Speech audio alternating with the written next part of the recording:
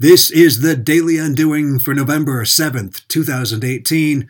I'm David Cadet, and together with Mark Boivin, we're undoing the way marketing is done. I recently showed my advertising class an episode of Mad Men, Episode 7 from Season 7, a classic. The episode brilliantly weaves several personal dramas into the backdrop of the 1969 moon landing. Don Draper gets fired, then rehired. Bert Cooper dies, then comes back to life. And the world watches Neil Armstrong set foot on the moon and utter his ageless words, "One small step." The episode is pure gold.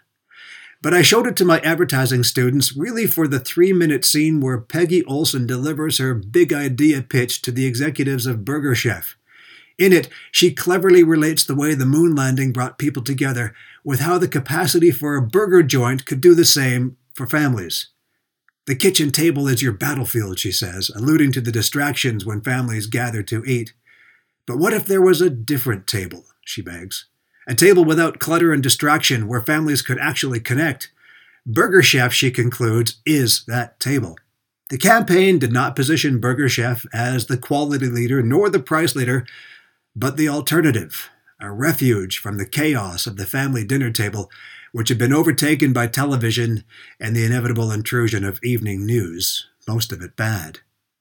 The lesson to my students was that winning in business is always a matter of marketing, and most of the time the best product and/or best price wins.